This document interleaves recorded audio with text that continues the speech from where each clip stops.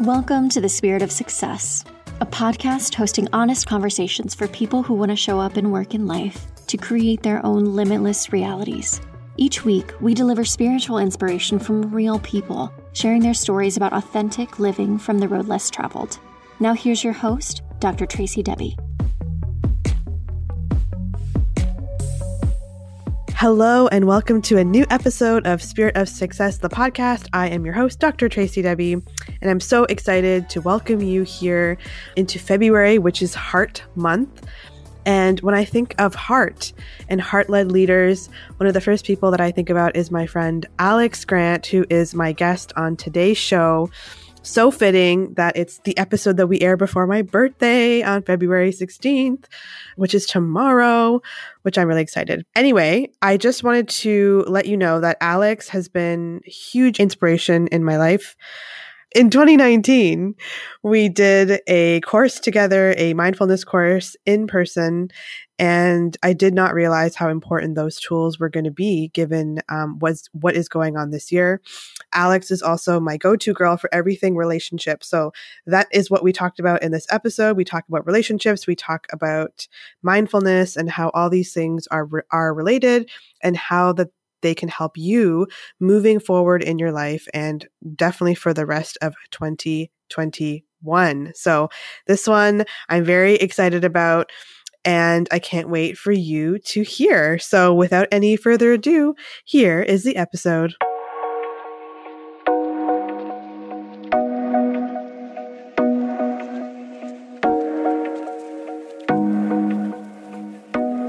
Alex Grant, welcome to Spirit of Success, the podcast. I'm so excited to have you here today. I'm pumped. We have so many great conversations and just great to bring. I'm happy to bring it online. Yes. So I start off every episode by telling people how we know each other. I'm like, how do we know each other? I can recall. I can you? recall our beginning. Yeah. I came across your Instagram. Oh. And I knew about you because I saw your videos of you talking. And then did you come up to me? I was on that panel. Yes, the relationship panel. The relationship panel. And I don't believe that we spoke at that event. But then it was like a few weeks later, maybe, that we were at the Feed event downtown. Yeah. Doing the food. It was a food drive.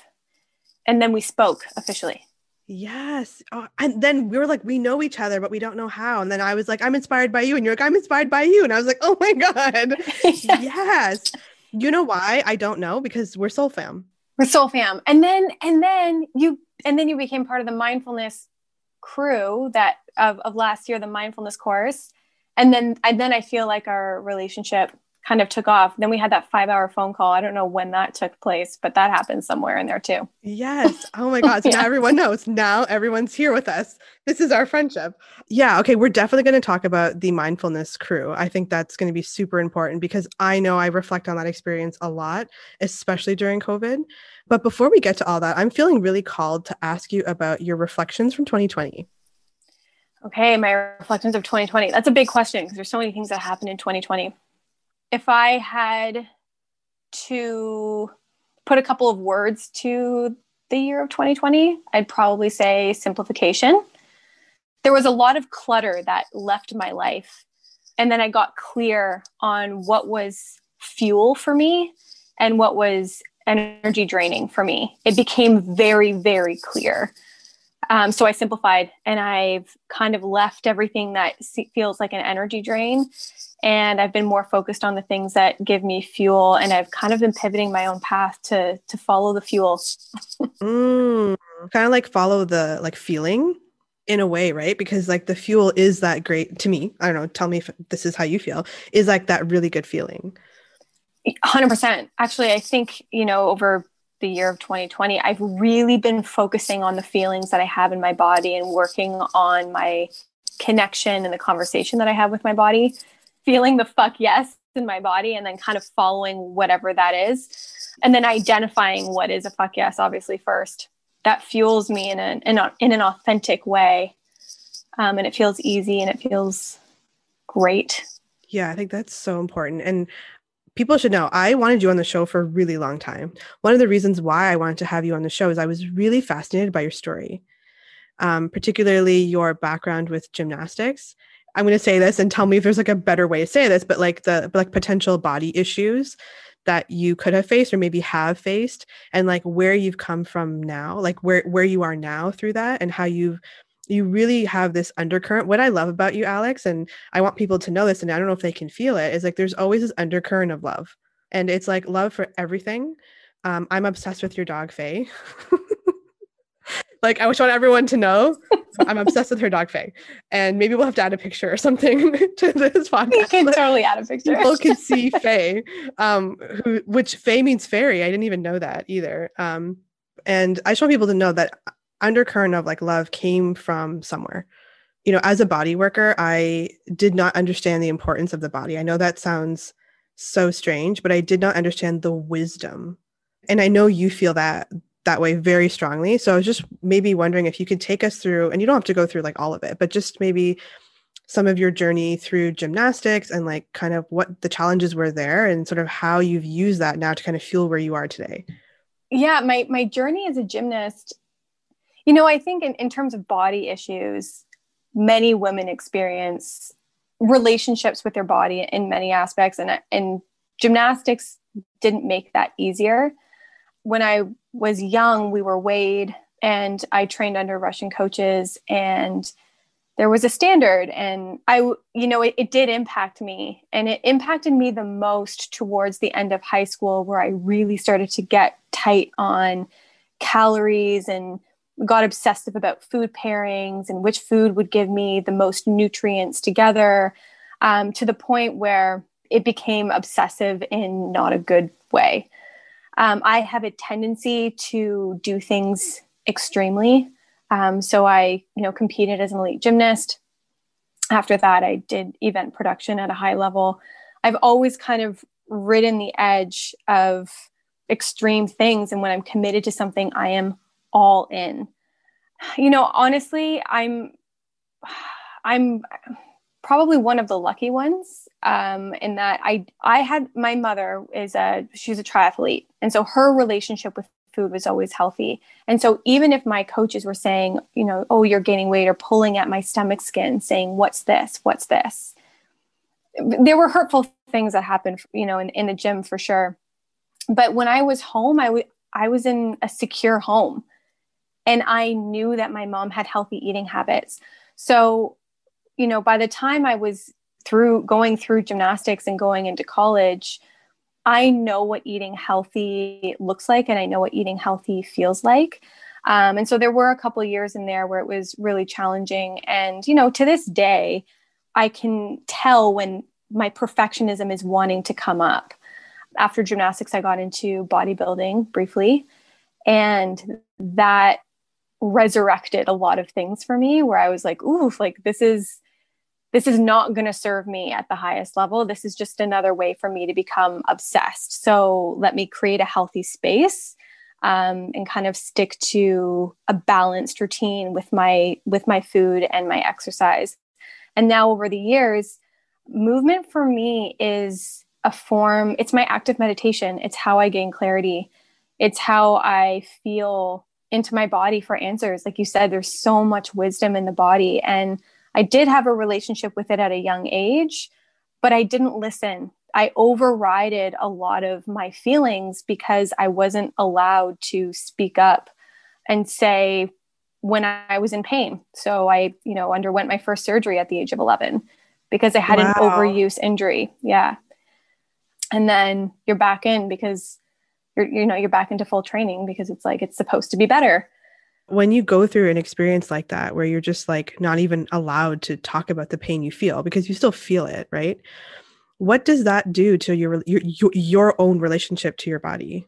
The way I would describe it now, it creates a lack of trust, but it wasn't that because I knew what I was feeling. Mm-hmm. It's a good question. It's like I learned to have this ability to know that pain was there and to suppress it. And I would try and speak up on it right at the brink when I knew something really bad was going to happen. Interesting. I find that very fascinating. And I don't want to take you off a tangent too much, but I ask you that because I notice that with patients, with people. we suppress the pain until we can't. And the thing is, short term, that works. And sometimes it's necessary, right? Like you can only process so many bits of information. So if Alex is like little Alex, if your like livelihood, like to be able to go to school tomorrow is based on getting through this practice, and yes, you're in some sort of survival mode, right? Then yeah, it benefits you to suppress it so that you can continue with your life 100%, right? The problem is when that becomes habit, right? When that suppression becomes habit, that you don't even realize you're doing it anymore. Absolutely. And I mean, I love that you pointed that out, because it does show itself, not in sports. And I did it as well outside of sports. I mean, we've talked about, I've had chronic neck pain for 3 years. And it's because I overrode the sensations coming up in my body. My body was talking to me. I just wasn't talking back to it. It was saying like, hey, Alex, like we need your attention. And I was like, yeah, cool. Okay. Like not right now. I have something else to do. Don't worry me right now. I'm going to put you over here. I'm going to compartmentalize you over here. So I know that you're there because I can feel you there, but it's inconvenient. And that's actually how I got myself into trouble. It was ego driven. I think it was ego driven, and it was also, out of obligation, especially when I was a young athlete, just to meet the demands that I had to meet in order to continue successing in my career. Yeah, 100%. And I want people to know too, we're not faulting, like there is no fault or blame or anything here. It's more so like that was the reality of the situation you were in. And not many people experience it to the degree that maybe you experienced it. That's why I wanted to have you on the show, because I don't know who else I could have kind of the depth of quality of conversation that I know you can bring out, because you can communicate it in a way that I haven't found other people able to communicate it with who maybe have had similar experience. So like, this is just a personal question. I'm not even sure if you've reflected on this, but like, because you kind of took us from, when you were young and you had your surgery at 11, and then sort of how like where you've come to now, where you really started to listen again. But like, it seems like there's a bit of a gap in between. So it's like, if someone's going through that, where they're like, I'm aware that there's something I'm suppressing and I don't even know how to start a conversation, or it seems so scary, or I'm afraid, like, how can people kind of get through that really rough period or potentially rough period of like, how do I even start this? Because we're in lockdown again. And again, if you haven't been kind to your body and you haven't been talking or haven't had a dialogue, it's like any other relationship. There's no communication. It won't be very sustainable. And I think we're all looking for more ways to be sustainable in every way possible. But I think the most important one is the relationship you have to yourself, which includes your body. Yeah. So I think a great place to start is in stillness. For anyone who has practiced a form of exercise during the day or for a long period of time, and then perhaps you get still for a bit and you start to feel it. Kind of like, I don't know if you've ever had this experience, but if you've ever done like a deadlift at a gym, and then you go home and you're like, ooh, my back. And you didn't notice it in the moment because there's so many sensations and distractions and noises that are going on, and you're in the doing, right? You're like, I'm doing all these reps and whatever, that state that you're in. And then all of a sudden it comes into stillness and it's like, ooh, what's that? It's hard to do, to sit in stillness with yourself and have really real conversations of, especially when it comes to chronic injuries or addressing things that you've been conveniently avoiding over time because addressing them might be scary. I think that's the first important step, is to come into acceptance of this thing it might have started as a whisper and maybe now it's yelling at you. And eventually it's going to punch you in the face. And it's kind of like up to you how long you're going to put that thing aside until it's going to, kind of face you head on and say, I'm here, I've been here, and I'm angry now. So what are we doing about it?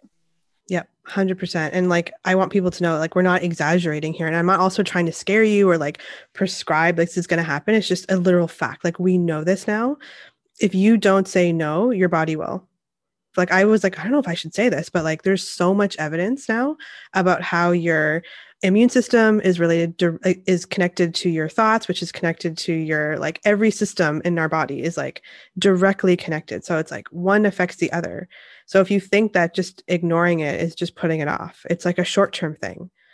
I want people to know, and there's no problem with that. Like if you want to do it and you just have kids and you have stuff going on, like that's totally cool. If that becomes your norm though, and that can become your norm quickly, right? So if you're doing this like 2 weeks in a row and something is just there all the time and you're just ignoring it, then I suggest you really ask yourself, and one of my, I don't know why I'm thinking about this now, but one of my mentors literally said the biggest test, just lie on the ground and just breathe, like lie on the ground and don't worry about how you breathe. Like don't make it so cerebral or like so intellectual. Just lie on the ground and breathe, and your body will start to tell you, it'll start talking to you. And people are like, what do you mean talking? Like, I don't hear voices. Like you'll feel tension, or maybe you'll even feel like a zing of pain. But instead of trying to change it, just be open to it, to not shoving it away. That's what he said. That was it. Absolutely. Yeah. I mean, I couldn't agree more with that. I think, when I am talking to some people and they, as humans, we're kind of these master disassociators. It's kind of like, when you're talking to people and all of a sudden your mind goes off and people are like, where'd you go? It's like, oh, just disassociated for a quick moment. Not sure why my body wanted to exit, but it did.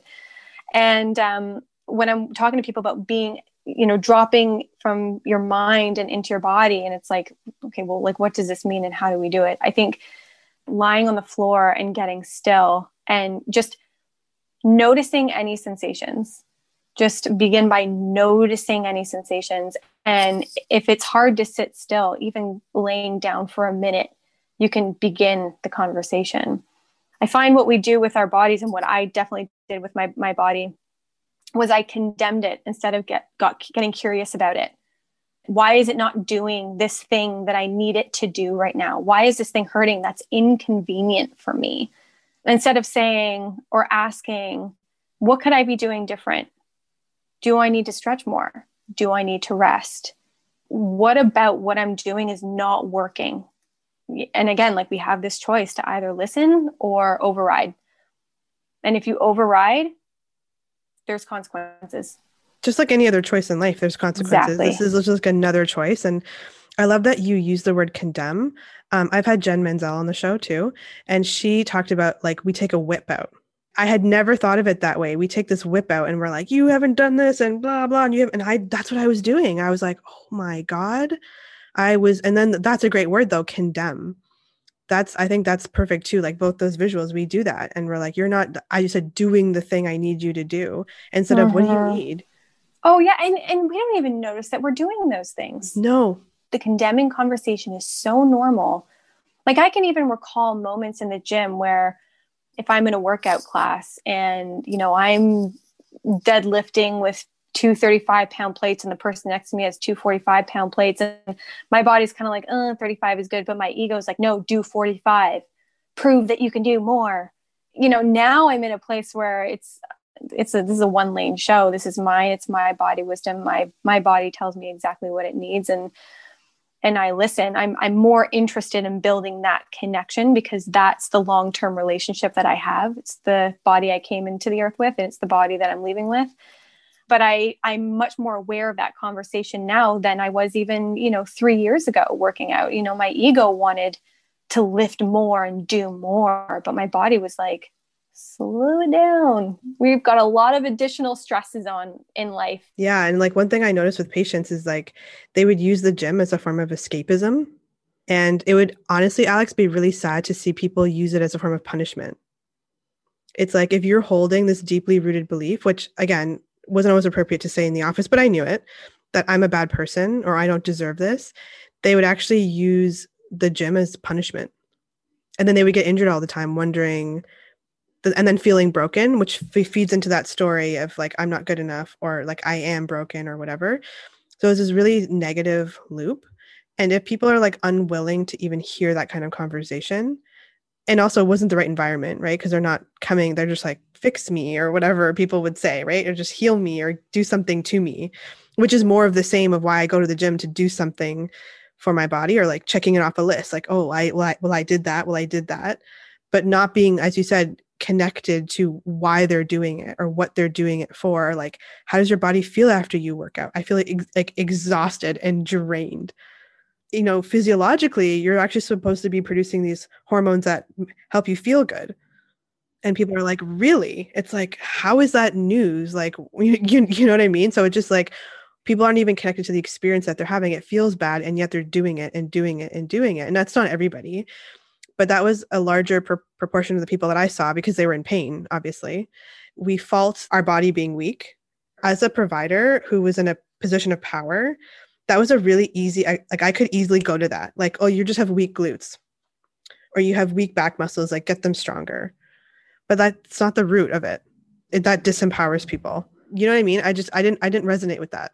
Mm-hmm. I agree. I don't resonate with that either. However, in my past years, and I think a lot of society is like this today. It's very outcome based. I'm going to the gym to achieve an outcome. We want these outcomes. And so it becomes less about the process and more about some result that lives weeks, months, or years away.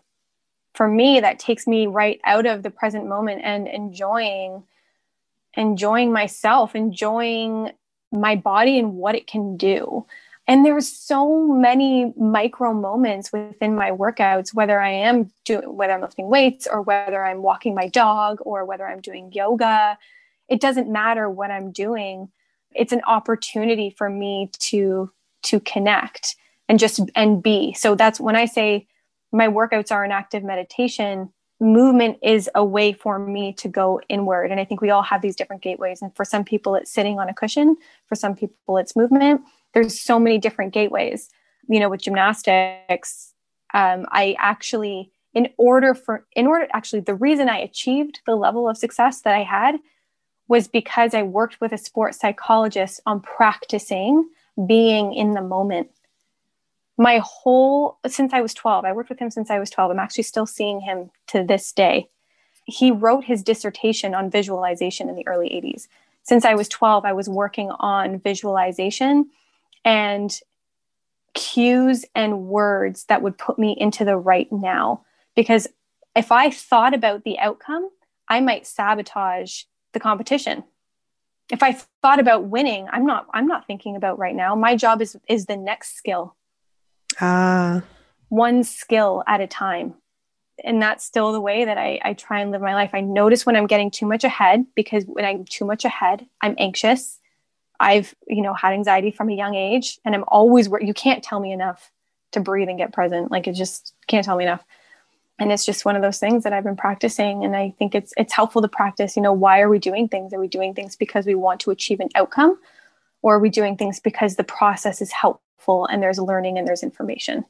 Yes, I resonate with that. Everything you're saying. It's like somebody asked me this question in 2018.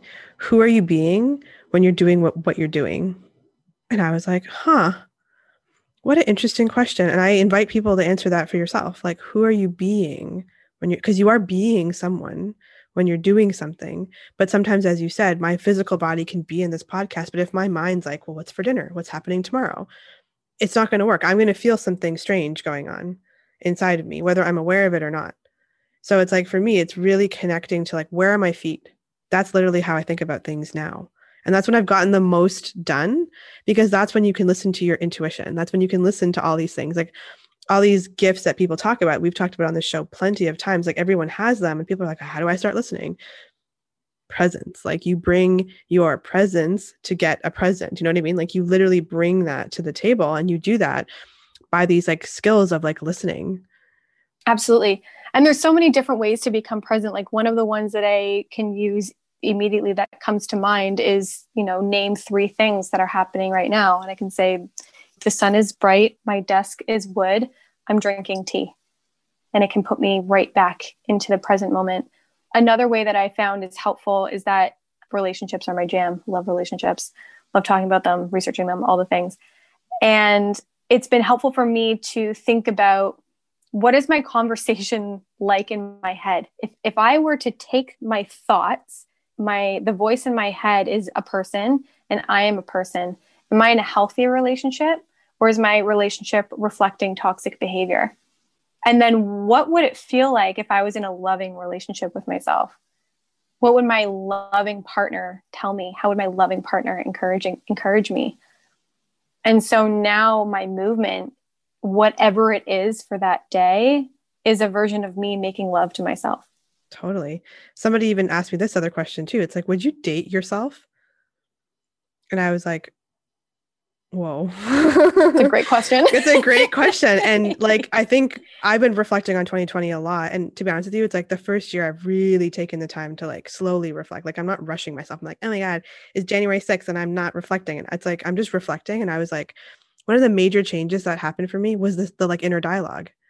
It is more reflective of a loving partner who I actually feel like is supporting me. It's not this like irritant thing in my head. It's like super supportive. Like I always tell my clients this about like, what's the screensaver? Like when nothing's happening or you have a break between things, where does your mind go? What's the screensaver? Ooh, I like that. And before mine was like my to-do list, like you have this to do. And you're like, and by the way, you suck at it. You're not even doing it good enough at all. Right? That's, I'm going to be honest. That was the dialogue.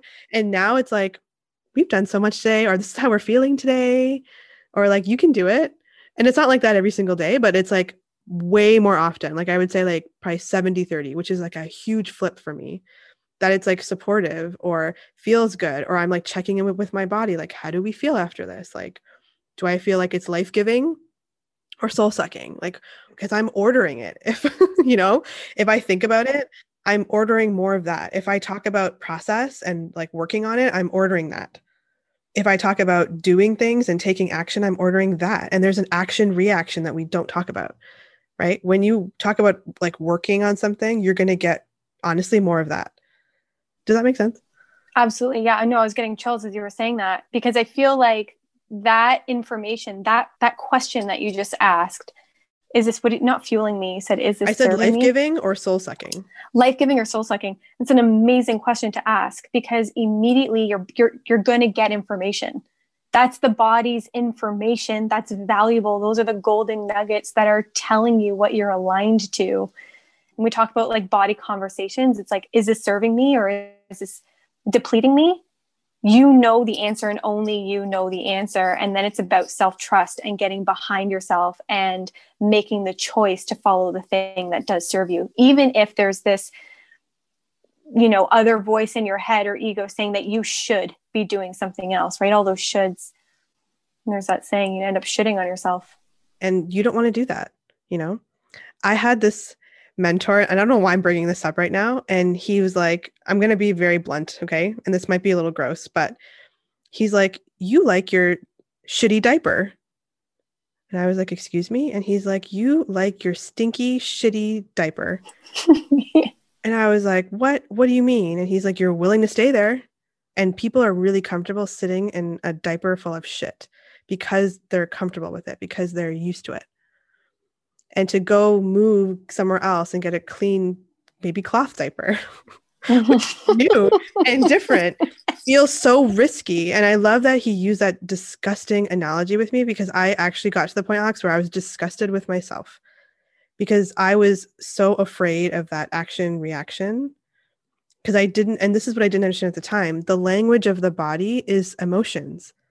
Consciously, you can be like, okay, body, relax. And this is why, like, for anxiety, if you're just like, okay, relax, relax, relax, it's like, but you're speaking verbal language. That's the conscious mind, right? You didn't get anxious because you told yourself, I want to be anxious. I want to be anxious. You didn't do it consciously. It was a subconscious thing. So if you don't undo that pattern at the level it occurred, meaning your subconscious, guess what? You're gonna continue that. So it's like you really want to tune into your emotions, because that's how they got there anyway. It's not about changing something. It's about releasing something that's there. Like that's something that was news to me. I was like, what? All I have to do is acknowledge it's there, that I was holding on to it as a short-term solution at the time. And now I can just let it go. I relate so much to that, in that just the acceptance can alleviate so much. And I did that thing that you're doing, like relax, relax, relax. And yelling at myself to relax doesn't bring on relaxation. And you know what? People do it all the time. People literally do it all the time. They're like, and then they feel like shit, like I'm broken. I can't relax because when I say relax, I can't relax. Or when that person tells me to relax, I really can't relax. I must be fucked up then. And it's like, no. Why did we think that was a thing? Like, who said you just tell yourself to relax and then you relax. It's like, huh? Like, I never understood that. And I just want to say publicly, like, don't, if that's you and you're like shoulding or shitting on yourself that you can't relax, please don't feel bad. And this is just my opinion. I've never seen that work. I mean, agreed. The only time that it's worked for me to get myself into a relaxed state, which was something that I had to practice very regularly with the level of anxiety that I had around competition, was instead of saying relax, relax, relax. So if anxiety lives in the brain, right? It lives in the head. So to drop into the body, what I would do is I would take a deep breath and then exhale really slowly. And in my head, my conversation would be, I've got this. I've trained for this. I trust myself. And every single time I would affirm that, I know that those things are true. I know that I trained hours on hours on hours for these competitions, telling myself to relax. The thing that I actually needed to relax was a vote of confidence that I could do the scary thing that I was about to do. Yeah. Oh my gosh. Okay, that's different. And you know why that's so different? Because, and this is what Bob Proctor said, because we asked him about this, because I was so curious about it too. And he's like, when you say relax, you tell yourself, I'm not relaxed. So you're giving yourself this like double binding message. You're like, relax, but I'm not relaxed, but relax, but I'm not relaxed. And it's usually not like, relax, Alex, you got it. Like that would be different. But if you just say like, relax, relax, it's like, you don't believe that you are. And again, it's not even changing what you say so much. It's how you say it. When you say, I've got this, I've trained for this, you're saying something that's actually true. And I think that's different. Yes. And your body knows it's true. Your body knows it's true. It's like a slow, steady current, like a knowing of like, I know that this is the truth. And this is why my body is responding to what I'm saying. It's because it is the truth. I have trained for this. I am ready for this. I can trust myself. Yes. And you know what I've noticed too, and tell me if you feel this way or not. I've noticed that the like ego voice, or the one that's telling me like I'm not good enough, whatever one, is always emotionally charged. But the voice that's true, or the voice of intuition, is quieter, but there's no emotional charge. That's a great point. You're right. It's like that. It's the quiet knowing. You're right. It's very neutral. It's just the truth. It's not charged. And like I've had my intuition say, or like my inner being or inner guidance tell me things that like after like hearing it, I'm like, that is like a big thing, but it's so true. And there's no emotional charge on it. It's just something I know deep within me is true. Like, I'll give you an example that just happened recently. In terms of relationships, I had this deep, like, kind of fear that I would lose my freedom in a relationship, or like lose myself. And all I did, and I was like, whoa, like it came through. And again, I knew that it was true. And I just was like, just let it be. Just let it have its like way. It just wants to come to visit. And then I was like, you can leave. And then there's this space that's created where you can now choose what you want to believe. And give yourself really specific examples of why a relationship is not a loss of freedom. Like I get to be my true self with somebody who wants to grow and expand in the same ways I do. That is freedom, right? That is a better definition of freedom than I want to operate with. And whose definition of freedom was that? And recognize that it's not yours. But like really asking yourself, like, well, what do I want to believe? If this is what I did believe, like, what do I want to believe now? As you said, it's that self-trust, it's like compassion, it's surrender, it's like all these things that come in after that. But I think if you can get to the point where you can really get to the root of like, well, what do I believe around this thing? I just gave one example and there's multiple, right? But even like, what is my body capable of? Like, there's so many different questions we could go down to, and it depends on where you are in your journey, and everyone has a different entry point, and really they end up being the same. Right? Like you end up going, like you're one person, right? And so all your relationships, your health, your wealth, your fitness, all that comes through you and your experience, which is why I think you and I like talking about the body so much, because it is your experience vessel. Exactly. Yeah. If you want to call it that. Like, I think you and I can agree on this. I don't want to talk for you, but like we're spirits having this human experience through the vessel of our bodies. Yeah, I love the analogy that you used there about kind of inviting in the emotion to your home and then doing the self-inquiry, kind of accepting and digesting what the new truth is as you navigate your life in this like newly adapted way. That idea of inviting in an emotion into your inside home, right? To have this conversation. Again, it's all just information. I feel like we condemn anger and judgment and, triggers, right? People use this word triggers a lot now. And it's all just information. It's all there to tell us something about ourselves. And I've found that when I've been able to look at it that way, as in like, if it's not one of the feel good things, then I don't want it. Now I'm like, no, even if it's not a feel good thing, it's still information for me. And then once I get the information, I'm like, thank you so much. And I'll see you when I see you next time. Yeah. Like you can go. Like I just like full on, I'm going to invite you in and it's time to go. And like knowing the difference. It's like one of the very first things I learned on this whole spiritual personal development path was that any emotion lasts for like 90 seconds or so. And it was one of the things that really liberated me in the beginning. And I totally forgot about it some way on my journey. And recently I was like, when I invite something in, it doesn't last long. When you allow it to come in and then leave, it's like, a really great friend or like mentor or teacher will teach you something, or there'll be something to take away from it.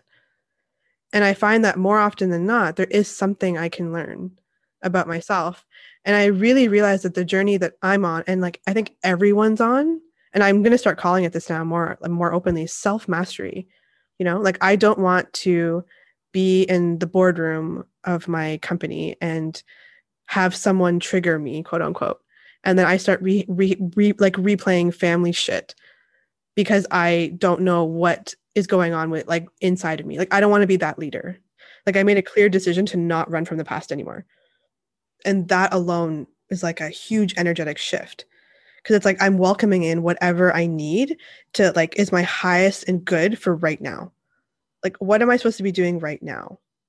And when you ask, you get answers. Like you do get answers. Everyone has this nudge or this hunch about something that they should be doing. And the problem is, again, we get so used to suppressing it or putting it away, or that's so different from what I'm doing now, and judging. And what about if you just listen? And it probably has something to do with something you were super passionate about as a kid. Yeah, I will say that there's definitely moments where I'm not available to listen. And I won't know that until I know that I'm not available and I'm not listening. Totally. And then I remember that there's information. So I find, especially when it comes to emotional triggers, as soon as I get that trigger, I just get a surge and like the veil comes over where I can't see myself in it because I'm now spinning in the old stuff. Or like you become that emotion instead of transcending it type thing. Yes, exactly. Yes. Yeah. And I don't want to like sell a story of like, I do this perfectly. Like hell to the no. I'm like 5% better, right? I am 5% better. I still get caught up in and that's how I know the difference though.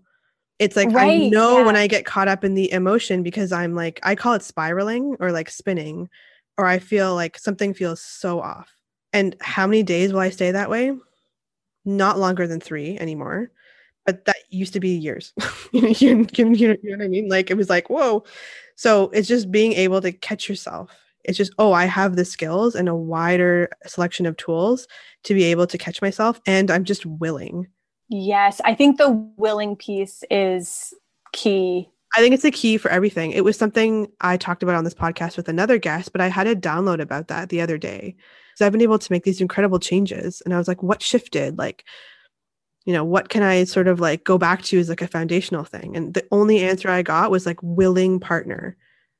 It was like, you're a willing partner. I'm a willing partner with the universe. I know it's friendly. I know it has my best interest at heart. And I'm finally a willing partner. So then I start to learn the skills to be a willing partner in any relationship, platonic, romantic, it doesn't matter. I start to learn the skills to be that person, that highest like version of myself. But instead of it being like a wish and a dream, I'm literally creating moments to show up as her today. And I think that's the gap that I had been missing for so long.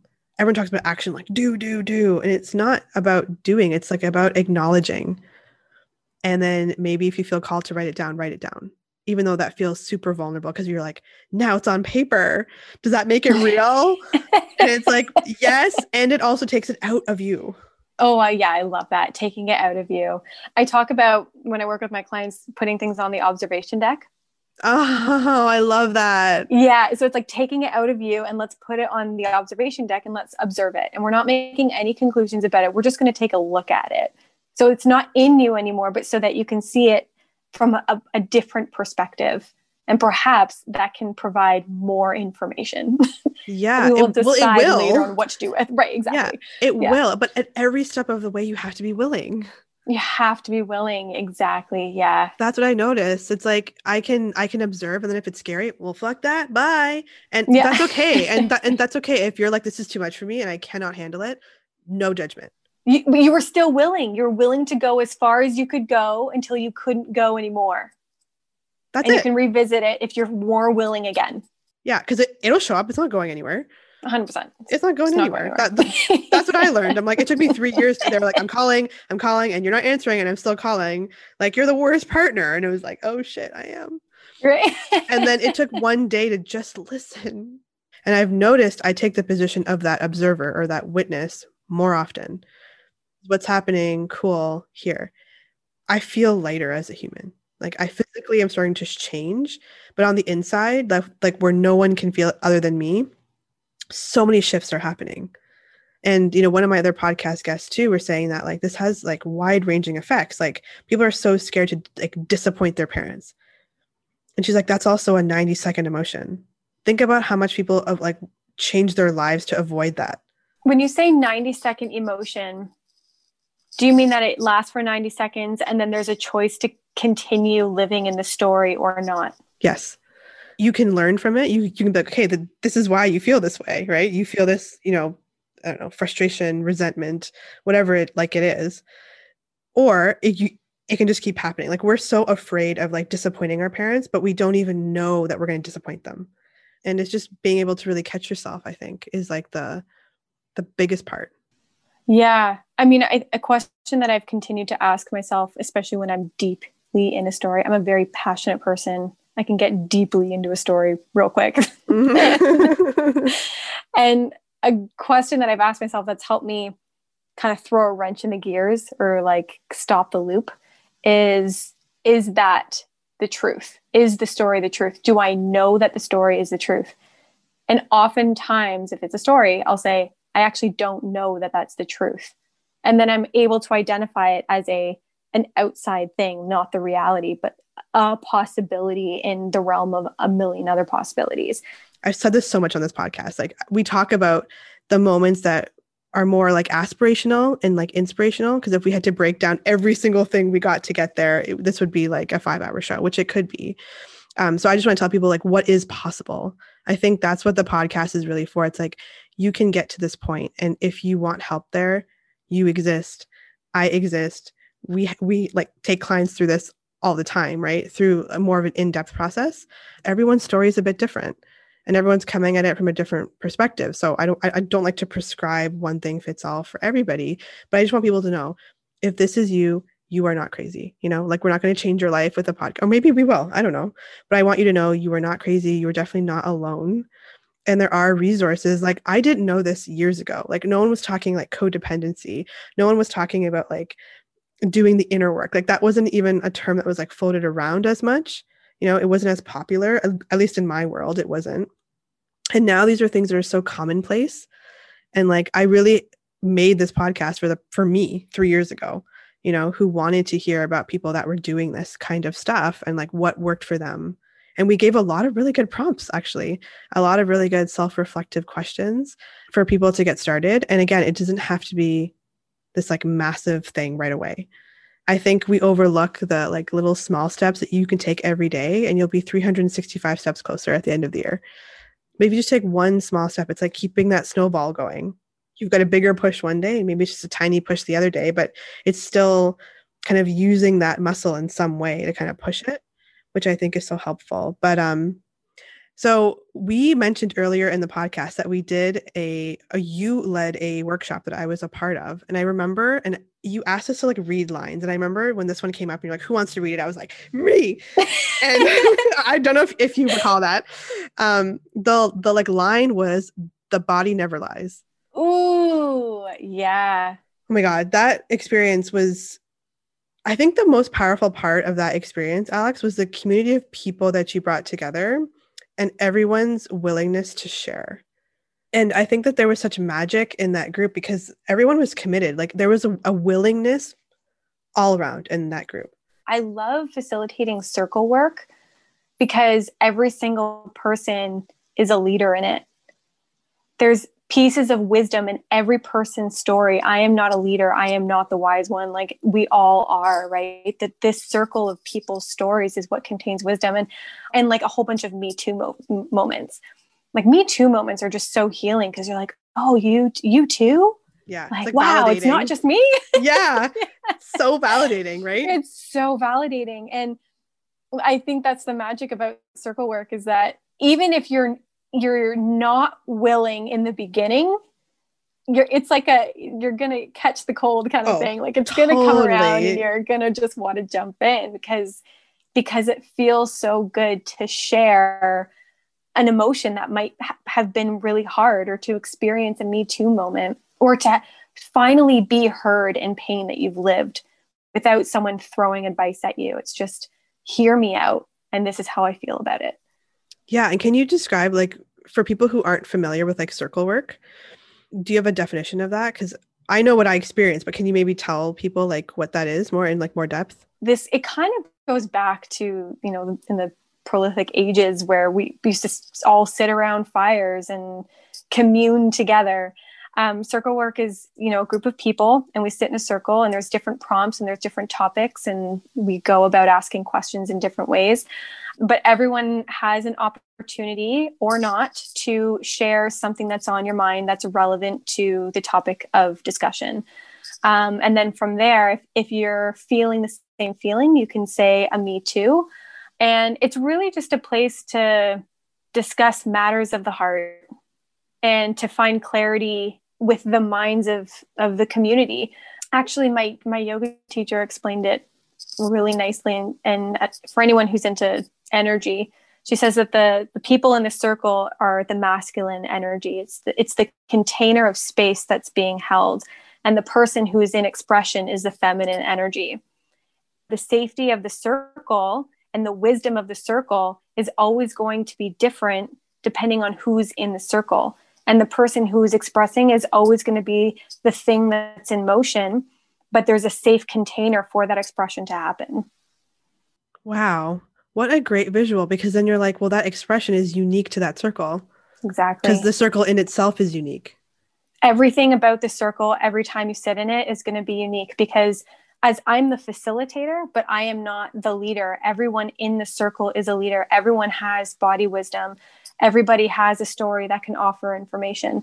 I don't know any more than you know. I love that. Oh, and then the cool part, and I guess this must have been different for you, is you had the objects. Like when you were speaking, you like took the object. Talking pieces. The talking pieces. Yeah, they're really great because then it allows, it's kind of like this, you know, general rule where it's like, if I'm holding the talking piece, it's my story. And it gives that person all of the time and space that they need in order to get that story or that thing out of them. If you need a moment to pause for a minute, I don't know if you remember, there was someone in our group who was talking about something that was emotional and it got really quiet there for about a minute. It's really cool when a group of people can be silent together and not disrupt or interrupt the process of someone's emotion until it's complete. Wow. You know what? I know exactly what you're talking about because I remember feeling it, being a space holder and knowing that's all I was being asked to do in that moment, is just be a space holder and not try to fix or change anything. And I did not even think about that in terms of like amplified to the group. You know what I mean? And like what a gift that was. I think now we all recognize what gifts like someone who can hold space for you is. and not try to be like that, but do this and like project and whatever, all that on you, just to allow you to be. And having a group of people do that, like, wow, that is super powerful. And I never even thought about that and how important that was as a skill building for me, kind of going into COVID, because we didn't know what this year was going to bring, right? That was last summer that we did it. And we want to talk about tools, right? That was a part of my toolbox, like having you talked about body scans. We did body scans. We did like listening to different sounds in the environment, right? To help you to come back to be present. Like I remember all these things that we did. Oh, I love that. You remember. That makes me so happy. Because there's skills, because there's skills that you physicalized. You know those dried strawberries? Yeah. So like Alex gave us this, like, to really connect with our sense of taste. She was like, put your hand out, and our eyes were closed, and she put something in her hand and was like, put it in your mouth. Literally, it's like, you want to talk about trust, you want to talk about vulnerability, you want to talk about surrender. Like it was all those things in that. And then just putting it in my mouth, and then like, I just want to chew that, but just like let it be. Like don't notice the change of taste and evolution of this thing, and continue to observe it as it evolves. And like notice yourself salivating like so much, and then being like, oh, this is like a strawberry. And then you were like doing a guided thing where you're like, and like the farmers who planted this crop, and it was just like, it took you to like the story of this strawberry. I think I told you this afterwards, like it reverberated in my body. Like I'll never forget that experience, because it was so expansive in terms of recognizing what our body does on a regular basis 24/7, and we're not aware of it. Yeah, I remember you also having this like an aha moment about the power of smell in correlation to your family and what meals meant in your family. Oh yeah, I did tell you that. Yeah. I smell everything. I smell everything. Smell is so important to me. And especially with food. Like I always, and I told you this, I guess, like I always like smell my food, like always. I don't know why. It was just something I started doing. And if it smells bad, I'm like, no, thank you. But in my family, it's something that I think all of us just kind of did. Like I can tell the difference between like two people's curries, even though it looks the same. And it's just been a huge ritual thing for me. Like I'm at a restaurant and people are like in their food eating, and I'm still smelling it. I'm like, ooh. And like I can tell like kind of what's in it. And I don't know, it just helps me stay connected to like what I'm doing. And I found that throughout the like years, I have done that less frequently. That's not something I do as frequently. Like as I grew up, I stopped doing that. But as a kid, I was like all about that, you know? And then I sort of forgot about it along the way. And it kind of brought me back to that experience when it was like food was something that you were like, wow. Right. It's almost like a disassociation. Like I'm just going to eat this stuff and like think about all the things that are happening in my life. And then, oh, where did my food go? Did I eat? What's happening? And then you're like anxiety, like riddled, and then you're not digesting because you can't digest properly when you're like in super like sympathetic state. So it's like when I was smelling it and doing all that, what I was really doing is helping myself get into that parasympathetic state. So I'm like ready to digest the food that I was in. I had a teacher in chiropractic college. She was so funny. She would notice when we were all like anxiety riddled because of tests and stuff. And she's like, you guys need to get from sympathetic to parasympathetic. And we're all like, yes. And she's like, wine, dine, 69. Did she say that for real? Yeah. She's like, you guys need to just get laid. And we were like, doctor's orders. I mean, like, I don't know, but I'm just kidding. But she was dead serious. She was like, that's why that's so powerful. Like that night, she was actually talking about this, like that night where you go like dancing with your friends and you like move your body and you're like drinking and then you have sex. She's like, and then you have dinner before that. That's why that's a thing. That's why those things get packaged together. There's like a reason why over time, and different tribes, people have done that too, right? You eat food, you have something to drink, you dance, and then you procreate, right? That's like the cycle. There's a reason why those things are always grouped together, no matter where you go in the world, you know, some version of that. Yeah. And I mean, back to like the very beginning of this conversation, it's like, those are all methods for you to get back in your body. If the anxiety of the test is living up in your head, it's like, well, go eat great food and like be in those that whole sensory experience of what food tastes like, and then go dance and move your body with your friends and feel joy.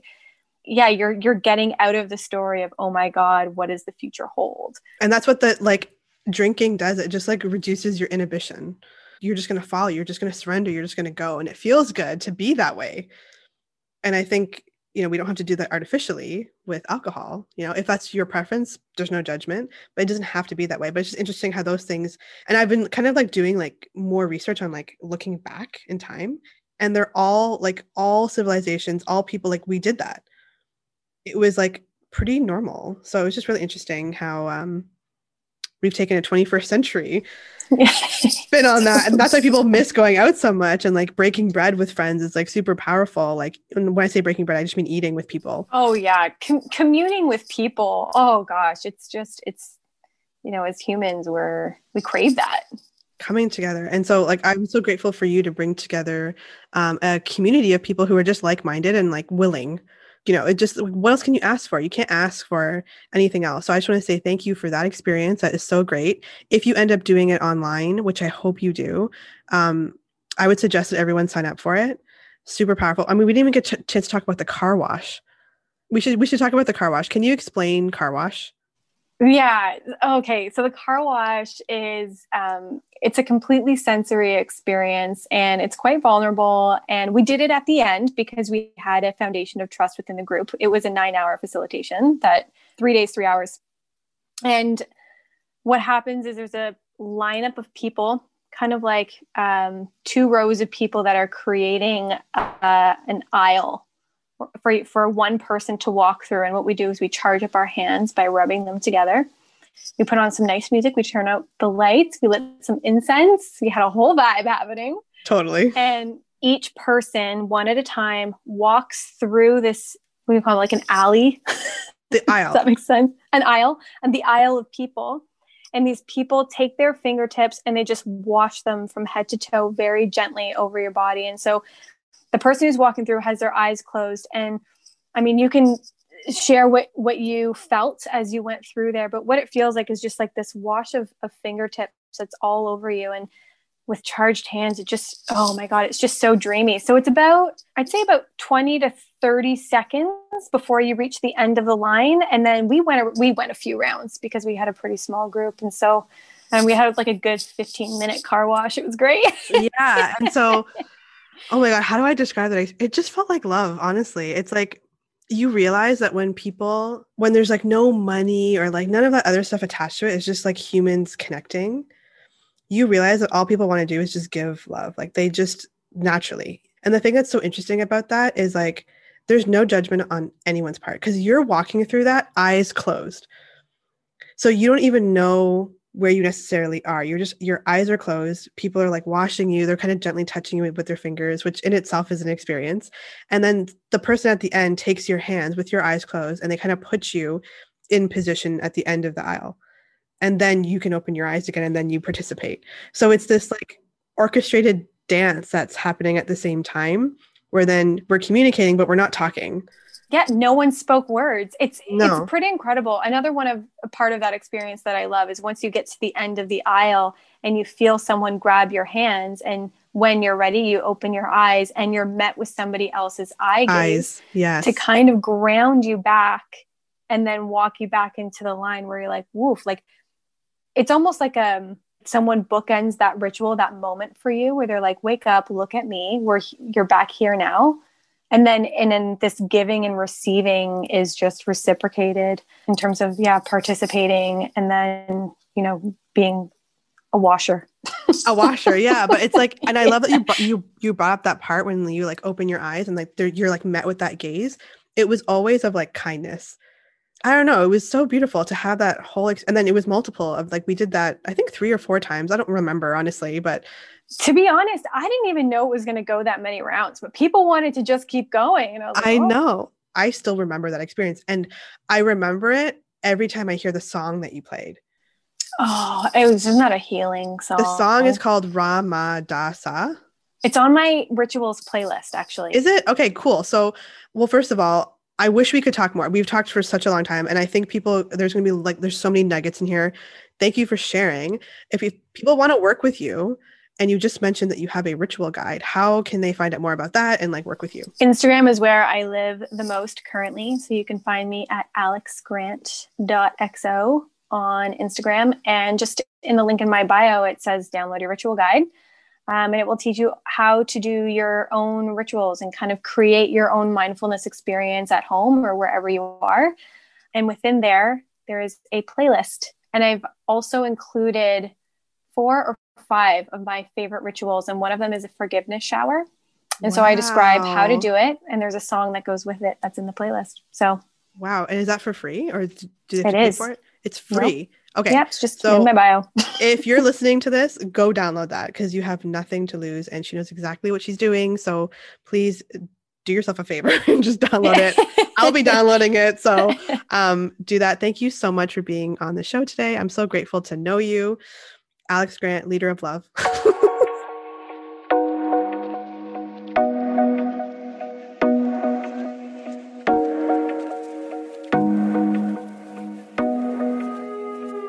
Wow, that was such a fun episode. I love Alex Grant. So Alex, thank you so much for being on the show and for gracing us with your time and your energy. And I want to thank you for tuning into this episode, for listening. It means so much to me. Alex is launching a mindfulness course, the course that we talked about in the episode. She is launching it online. The details are below in the show notes. If it interests you, and I'm highly recommending, you heard me talk about it, reach out to her if it interests you and sign up. I know that those tools were critical in getting me through 2020, but not just surviving, but thriving. So mindfulness has, this like compound effect. It affects every other area of your life in a really, really positive way. So that is my plug for her. And the plug for me is that I would love for you to hear your feedback on this episode. If you don't want to contact me directly or leave us a review, you can definitely leave us a 5-star rating. We love those and we appreciate them very much. I think that's everything. So if you don't already subscribe, please do that. I keep teasing something is going to be coming and changing, still on its way, just figuring out what that looks like on my end. And without any further ado, I will see you next week for another epic conversation. Until then, stay well, be well, and make it a great day.